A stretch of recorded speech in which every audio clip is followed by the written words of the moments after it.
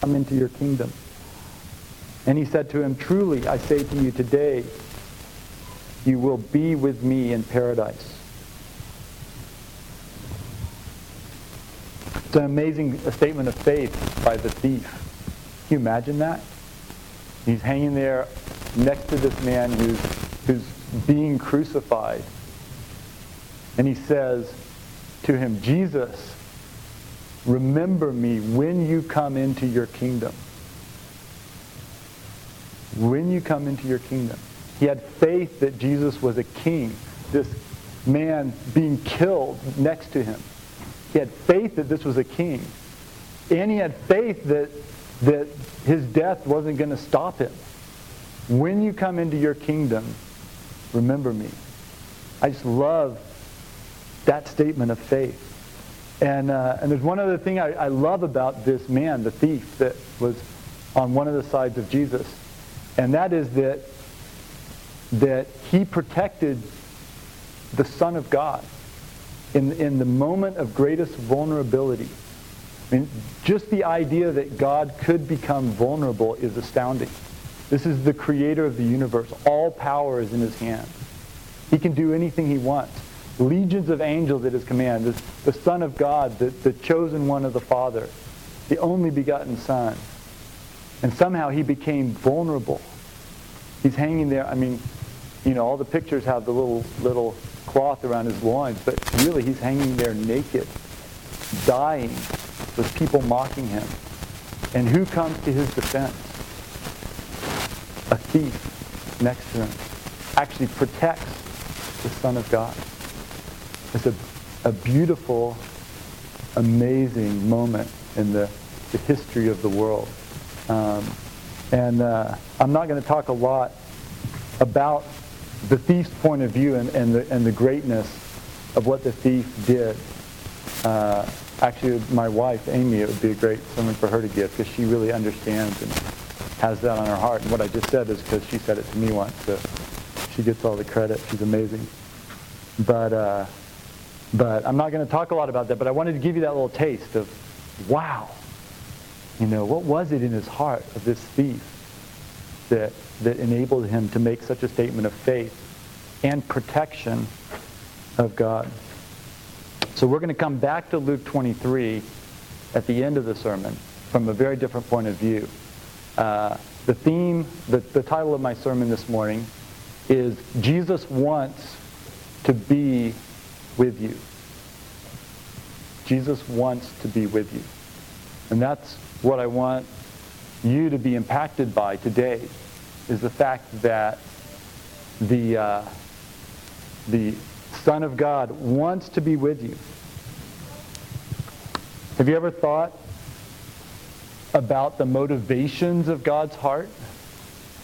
Have you ever spent any time just kind of wondering, what is it that moves the heart of God? What moved his heart to create the world in the first place? To create men? Why did Jesus leave the right hand of the Father and become a man? You know, everything that we do, there's some motivation inside of us. Something that's whether we recognize it or not, it moves us to do the things that we do. And sometimes there are things that are, you know, that we're unaware of, and we find ourselves doing things that we don't really understand or wish we weren't doing, but there's this thing in us that drives us, right? And sometimes they're good things. You know, we have this great desire, and it moves us to do good things. What is it that moves the heart of God? Have you ever wondered if God enjoys you? Has that ever crossed your mind? Does God enjoy me? Marcel's like, yeah, I've wondered that. I love it. I mean, we know he loves us, right? We can say that with our minds. But does he like us? It's a great question. Does he enjoy us? Does he want to be with me? Or does he just tolerate me? Is it a sign of the great love of God that in spite of his distaste for me, he'll let me into his kingdom? I mean, has anybody ever heard that thought? Has anybody ever felt that in their own hearts?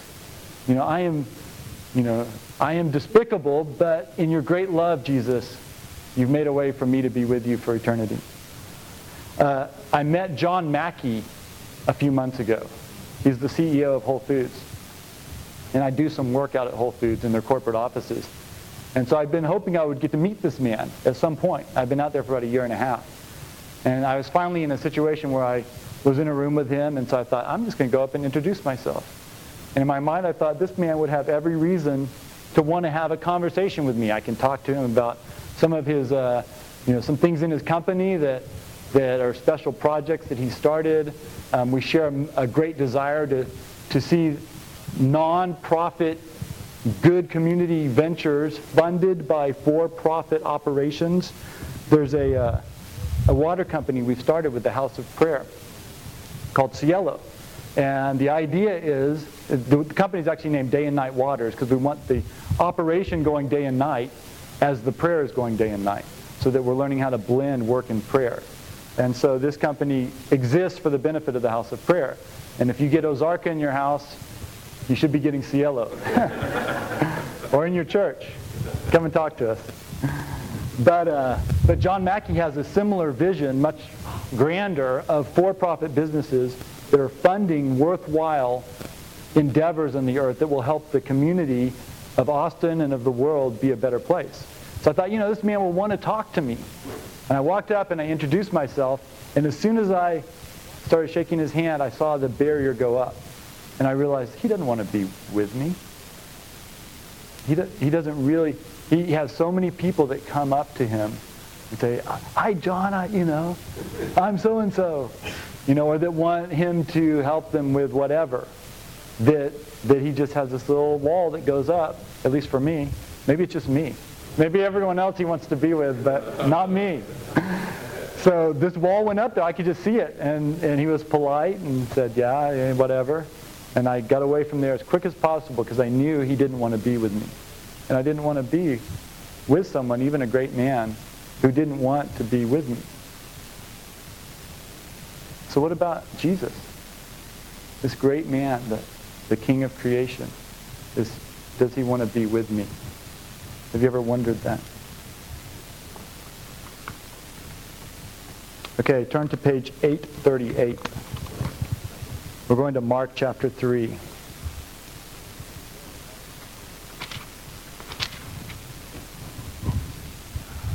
Little gem of a passage.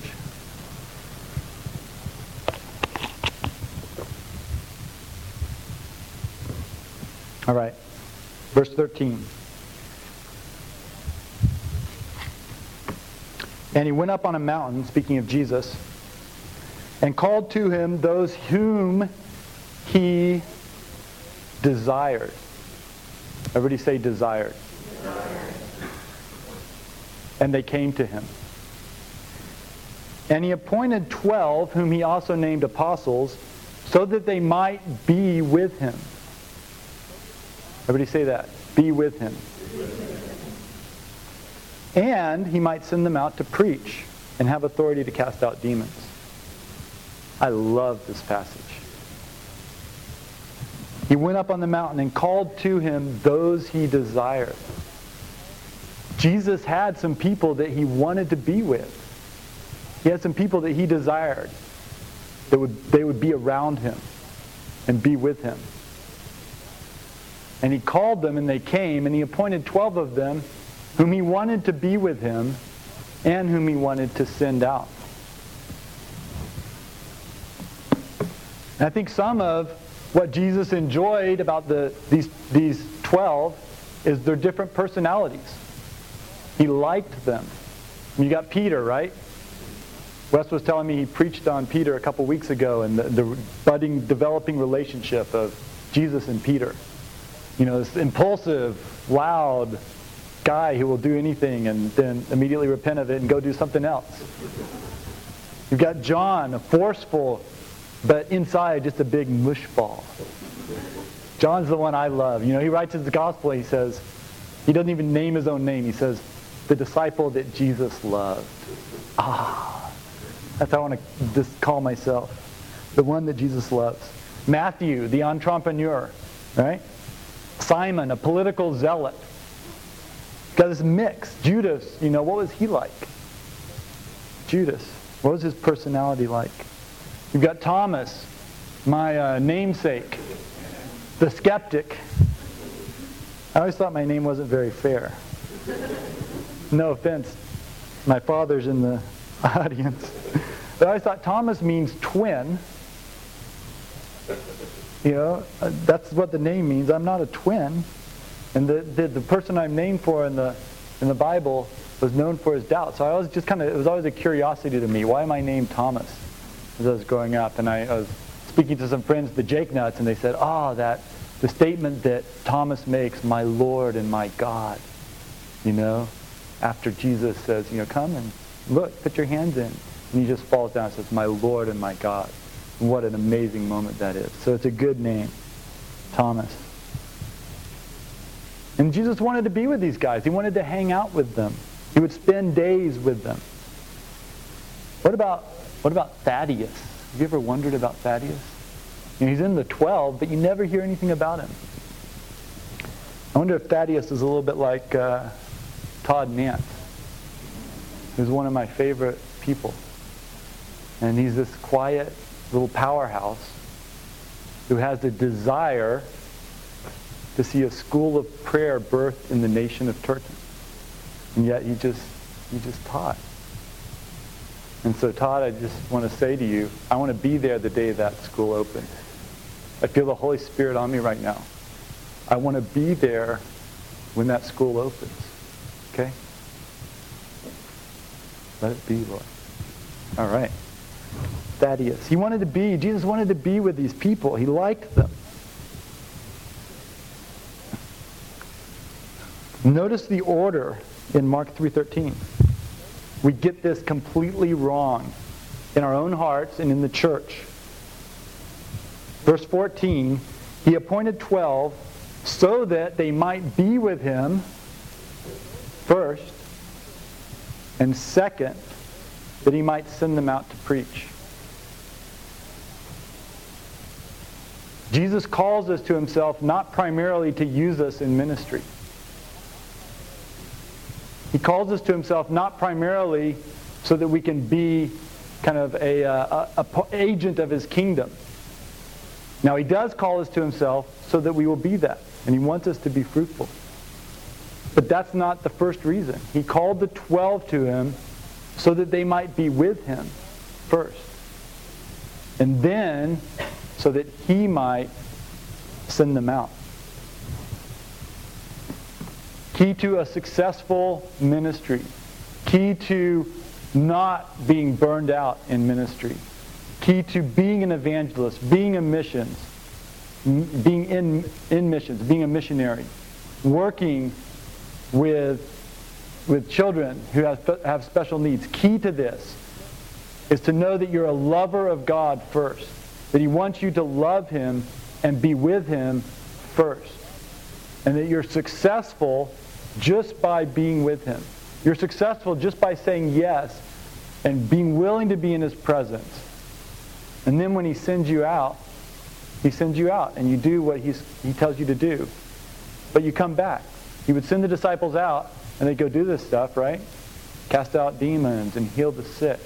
And they'd return to him with great joy and say, this is what happened. Or we couldn't really get the demon out of this one guy. Or whatever. But they'd come back to him and be with him again. And there's a rhythm of ministry where the priority is to be with Jesus. And then the power comes from being sent by him from that place of presence and ministering. But your heart is always back there, right? It's one of the things I love about the house of prayer. It's like it's my heart. I was talking to a guy yesterday down in City Hall. They had this festival. And I had a conversation with him.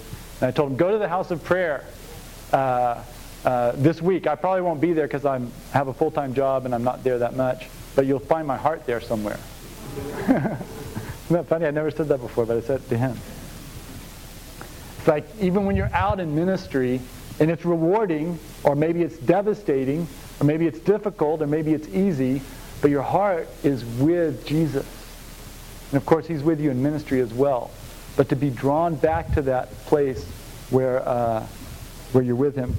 Turn to page 560. Keep your finger in Mark. Turn to page 560. I'm preaching today out of the Gospels and out of Song of Songs. These two books go really well together.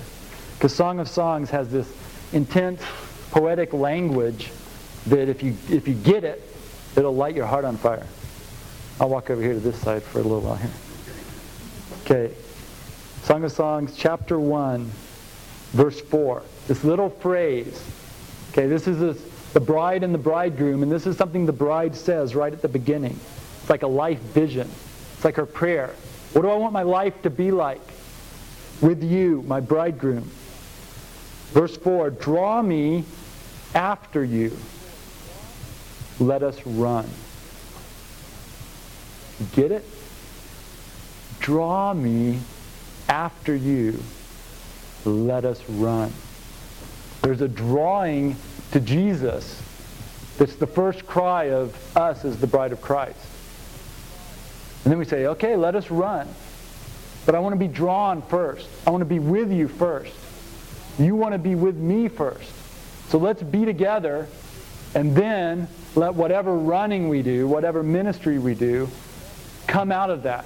See, so often we kind of think, well, I've got to do something for God, and so we go off running. And eventually we find ourselves, good stuff can come of it, but we find ourselves where we've run away from Jesus. And then we have to go back. But our tendency is then we just go off running in a different direction.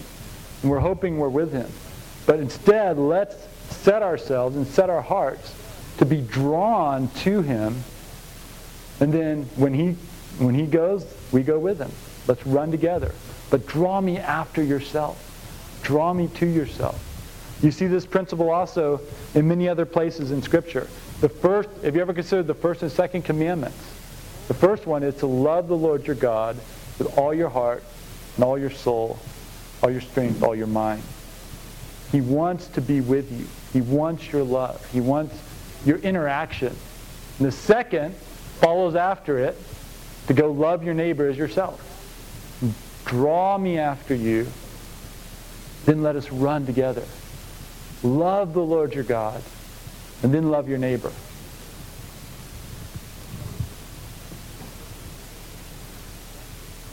Today, March 25th, I pulled up this Bible software. I was going to look up one verse this morning about what we were preaching on, and I was preaching on. And my utmost for his highest popped up for today, March 25th, just randomly, because it always pops up when my Bible software opens. And listen to this. This is what it said.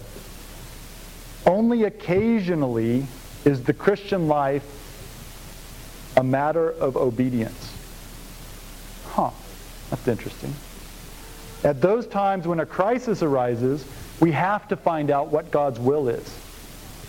Yet most of our life is not spent trying to be consciously obedient, but in maintaining the relationship. Being the friend of the bridegroom. Christian work can actually be a means of diverting a person's focus away from Jesus Christ. Isn't that amazing? That's today. My utmost for his highest. And it's exactly what I wanted to talk about. So in saying this, I'm not trying to be anti-performance. I'm not saying don't go do anything for God or with God. Don't see fruitfulness as a good thing to shoot for. I'm saying don't let that be the measure of your identity. Don't let who you are be defined by what you do. Let who you are be defined by the fact that Jesus wants to be with you. Is that enough? Can you be defined by who pursues you? Yeah? Aren't we all the time? Who wants to be with me? Oh, that boy, he noticed me. It's like there's this thing that rises up like, wow, he wants to be with me. The Son of God noticed you today. Jason was leading in worship, and you're just doing your usual thing and singing out. And the Son of God noticed you and said, yeah, I want that praise. I want to be with that person. He came down to be close to you. There's a quick illustration from the world of basketball, which I love. And it's the image of being picked on the team, right? Jesus picked his team in Mark 3. So these are the guys I want to be with me. In America, what happens is when you play playground basketball, everyone wants to be on the court the longest. And the way you stay on the court is by winning games. The winning team stays, the losing team leaves. And if you keep winning, you can play all afternoon. And so the goal is to get the best guys on your team, right? And get yourself on the team. So, you might see that a team's forming for the next game that's not so good, but there's some really good guys that have come, and they're going to be in the game after that.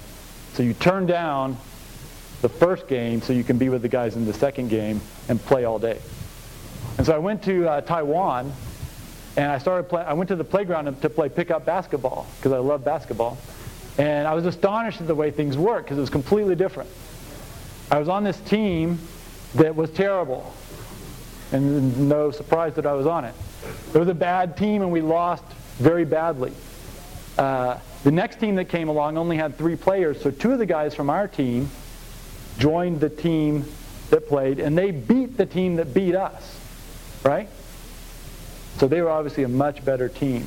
Then it was our turn to come and get slaughtered by the team that had beaten the team that beat us, and these 2 guys left that team and came back to our team. And I was stunned. This would never happen in the U.S. Because in China, there's such a sense of group identity that the team they were on was much more important than whether they won or not. That was their team.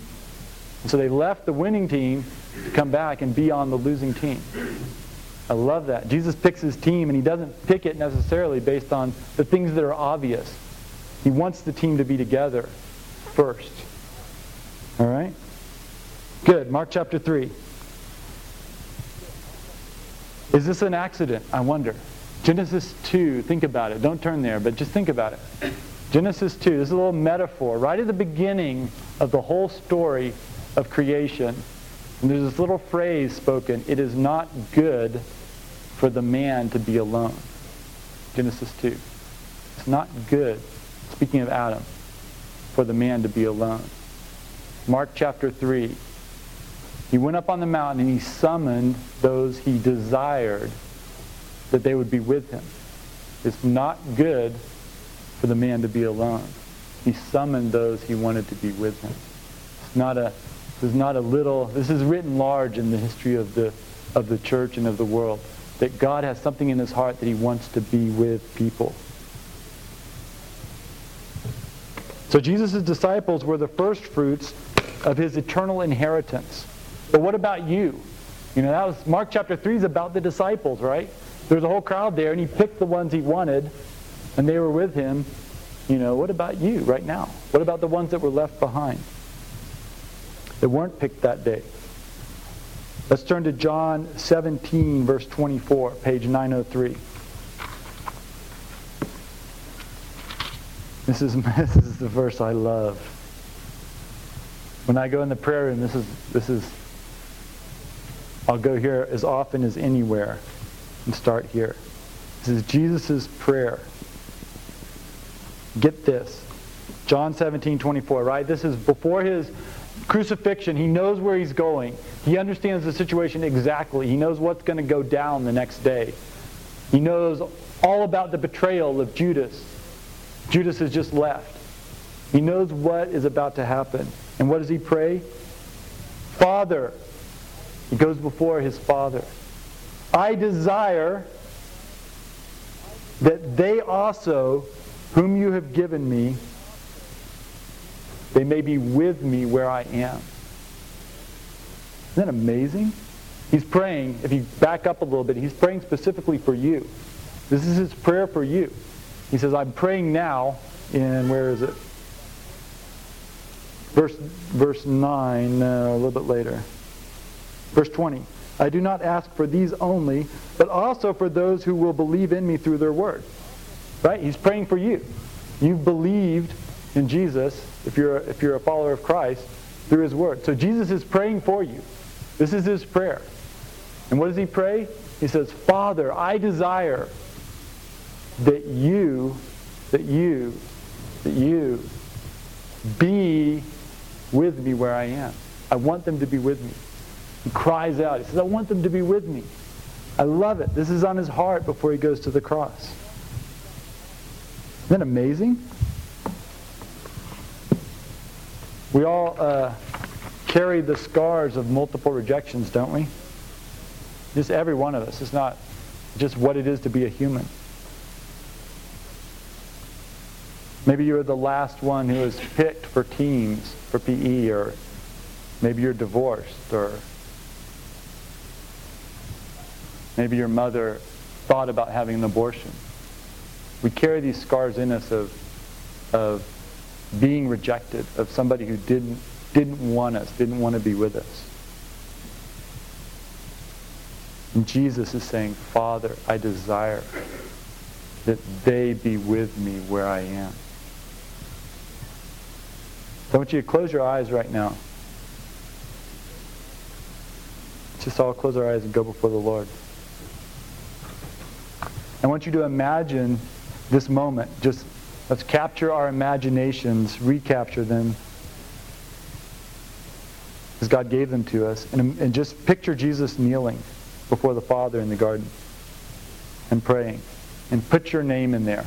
Hear him saying, Father, I desire that Rudy be with me where I am. Father, I'm about to go to the cross. But Stephen, I want him to be with me. Anne, I want her to be with me where I am. Father, I'm crying out to you. I'm just going to have a moment of silence. I want you to hear Jesus speak your name.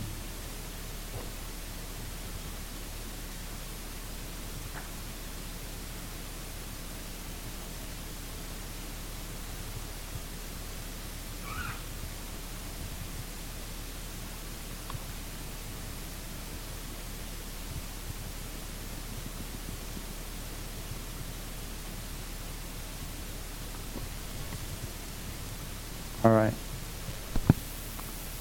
There's an intensity to Jesus' desire that is very strong.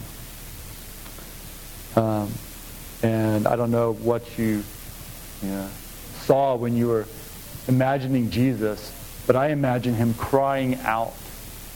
I desire. That word is a very strong word.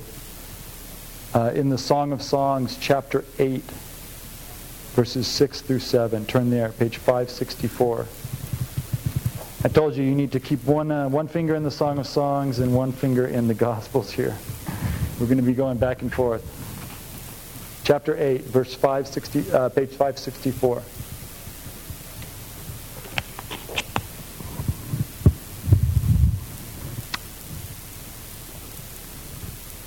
Verse 6. So bride, once again, the bride is speaking. So you can take this and make it your prayer. Who has prayed the Song of Songs? A couple people. I'll tell you what, you get a hold of this, you start praying this little book with understanding, and it changed my heart, it changed my life. So this is what the bride says, and so we can say it. To Jesus, set me as a seal upon your heart, as a seal upon your arm, for love is as strong as death. Get that. Love is as strong as death. Its jealousy as fierce as the grave. Its flashes are flashes of fire, the very flame of the Lord. Many waters cannot quench love, neither can floods drown it. It's a fire. The love of Jesus, his desire, the jealousy that's spoken of there, is a jealousy that he would have you and no one else would have you.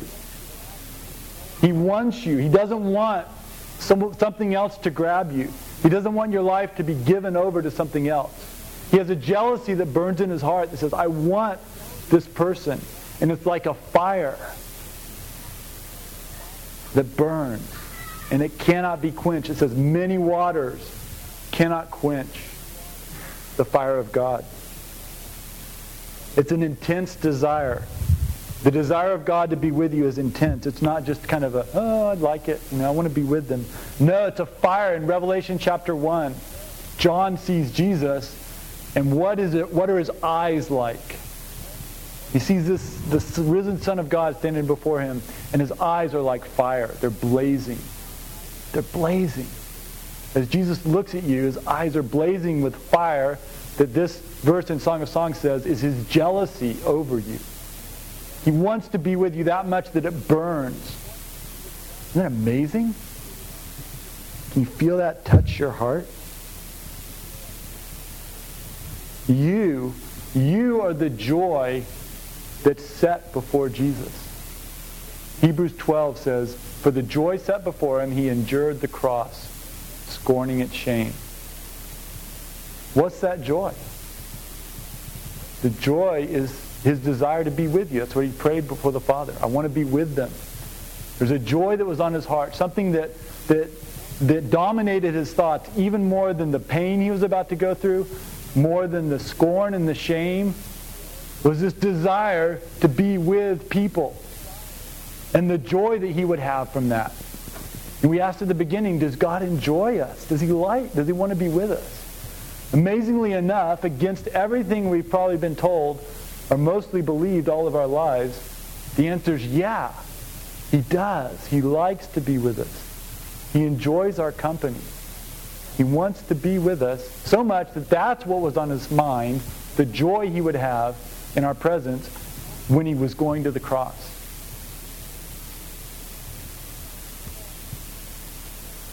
What about my immaturity? Do I disqualify myself from this desire of Jesus to be with me because I'm sinful, because I stumble? I've said yes to God, I've said yes to Jesus, and I want to follow him as best I can. These are questions that can arise in your heart as you hear this message. But I mess it up. I messed up this morning. This morning I did something that I wish I hadn't done. And yet you're standing here telling me, Jesus wants to be with you. Is that true of me? And the answer is yes. There's a difference between immaturity and rebellion. And this is really critical. I want you to grab a hold of this morning.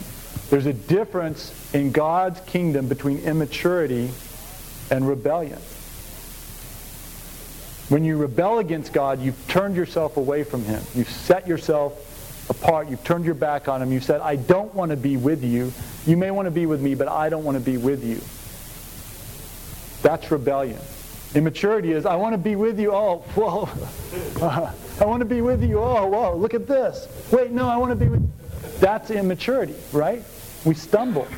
We're just broken people. We're wounded. It doesn't surprise God. When you stumble, God is not shocked. He knows you. He knows your frame. He knows how you're made. And he enjoys you in the midst of your immaturity. He enjoys you in the midst of your struggle to be like him and be with him. His delight in you is not reserved for when you attain. His delight in you is reserved for as you're seeking, before you perform. He wanted to be with them, and then he would send them out, and maybe they would do well, maybe they wouldn't, right? He wanted to be with them knowing, in Mark 3, that they would say, hey, I want to be on your right and your left.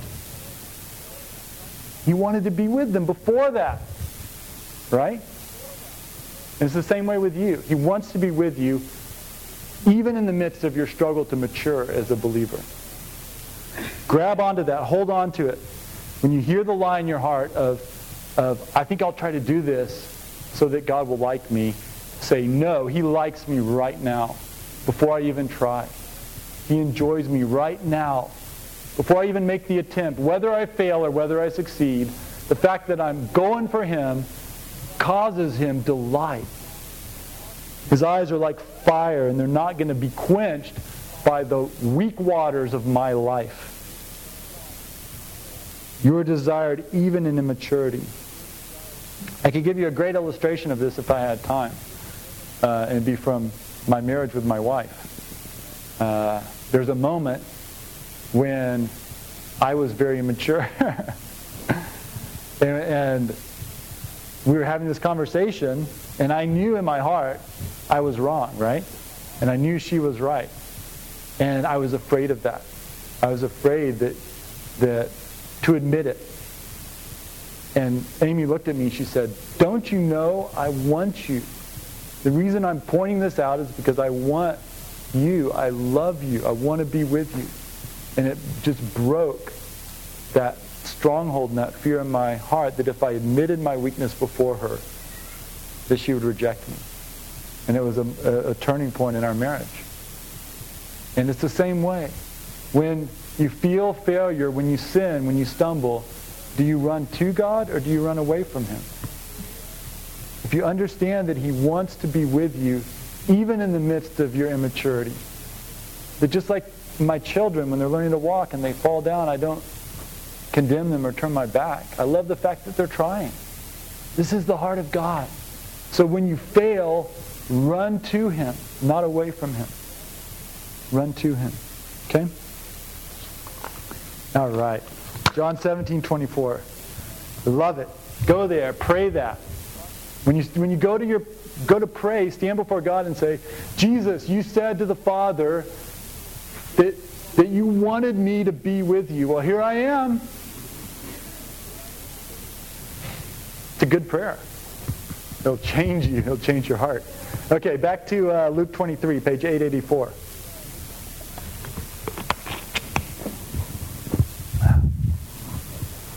That's good water. Whoa. All right. This is amazing. How long did it take the Father to answer Jesus' prayer? How much does the Father love Jesus? Huh? When Jesus comes and presents a request before the Father, what's the Father's heart in response to that? Does the Father care about Jesus' desires and His preferences and His losses? Look at this. Back to Luke 23. The previous night,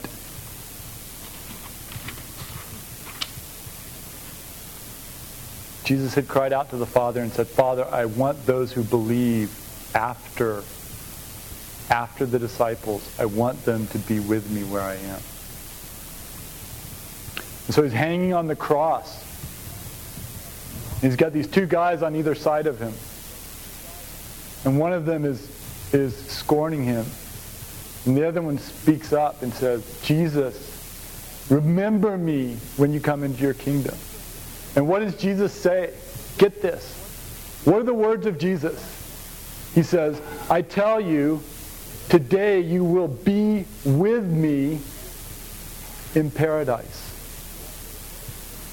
It took less than one day for the Father to answer that request. The first fruits, the first one, the thief hanging on the cross.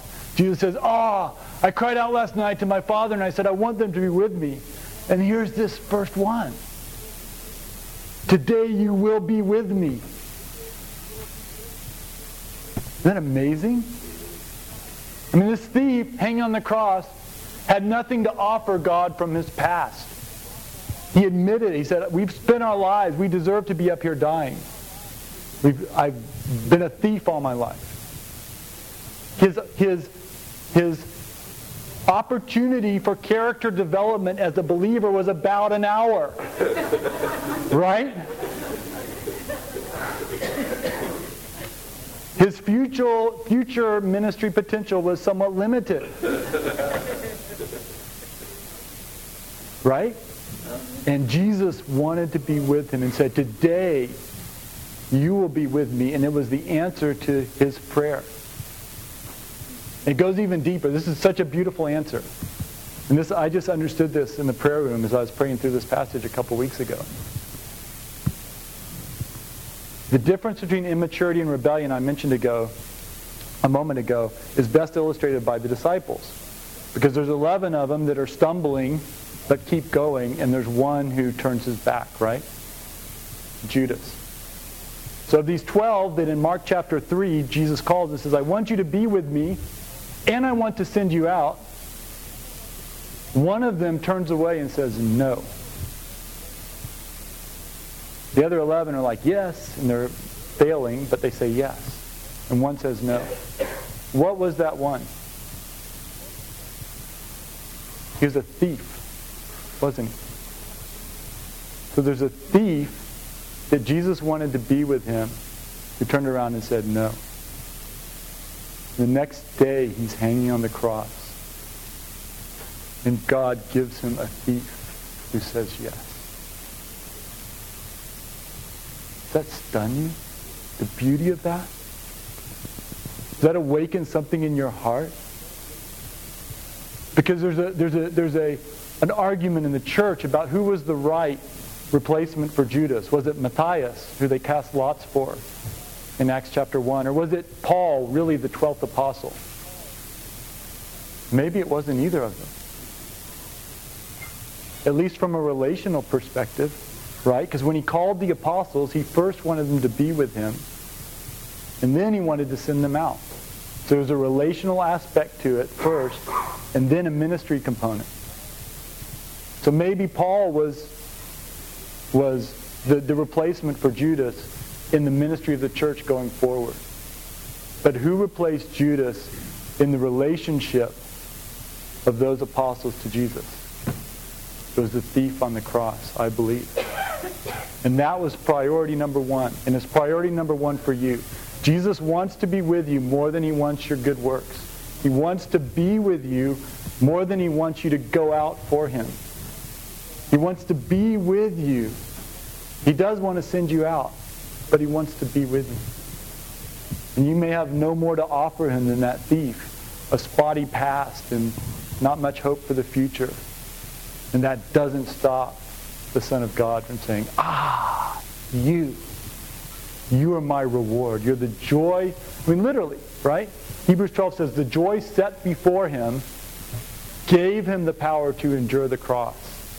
He had this joy set before him on his side, that he was going to be with this man in paradise that very day. Have you ever considered that the joy set before him might have been literal? This person. That it might right now, today, be literal. You, and you, and you. He had his eyes on you. So what I want to do is just spend some time in prayer. This is one of the things we love to pray in the house of prayer, is the delight of God in his people. And we pray that the church would come to know from Ephesians 1 the inheritance of Christ in the saints. The beauty of the inheritance of Christ in the saints. That we're his inheritance. That he wants us forever. And so what I want to do is invite the people here from the Austin House of Prayer to come up. And then I just want to invite you to come forward and be prayed for, that the barriers that are in your heart, and we all have them, to this type of just intimacy with Jesus first. Because our society is telling us, I guarantee you, your culture in the last 6 days has told you repeatedly, again and again and again, that your identity and your worth is based on what you do and your performance. And this morning you're hearing, no, that's not true. Your identity is based on the fact that God wants you. He wants to be with you. So I want to invite you to come forward. We're going to have a ministry time. I know it's a little late. So Jason, if you'll come up. And if you want prayer, then just come forward. And Felipe and Lee, Marticela, Dad, would you come up too? Amy? Okay. So my dad will come up. So just come forward. I'll be up here to pray. And if you need to go, go. If you want to come forward for prayer, come forward. But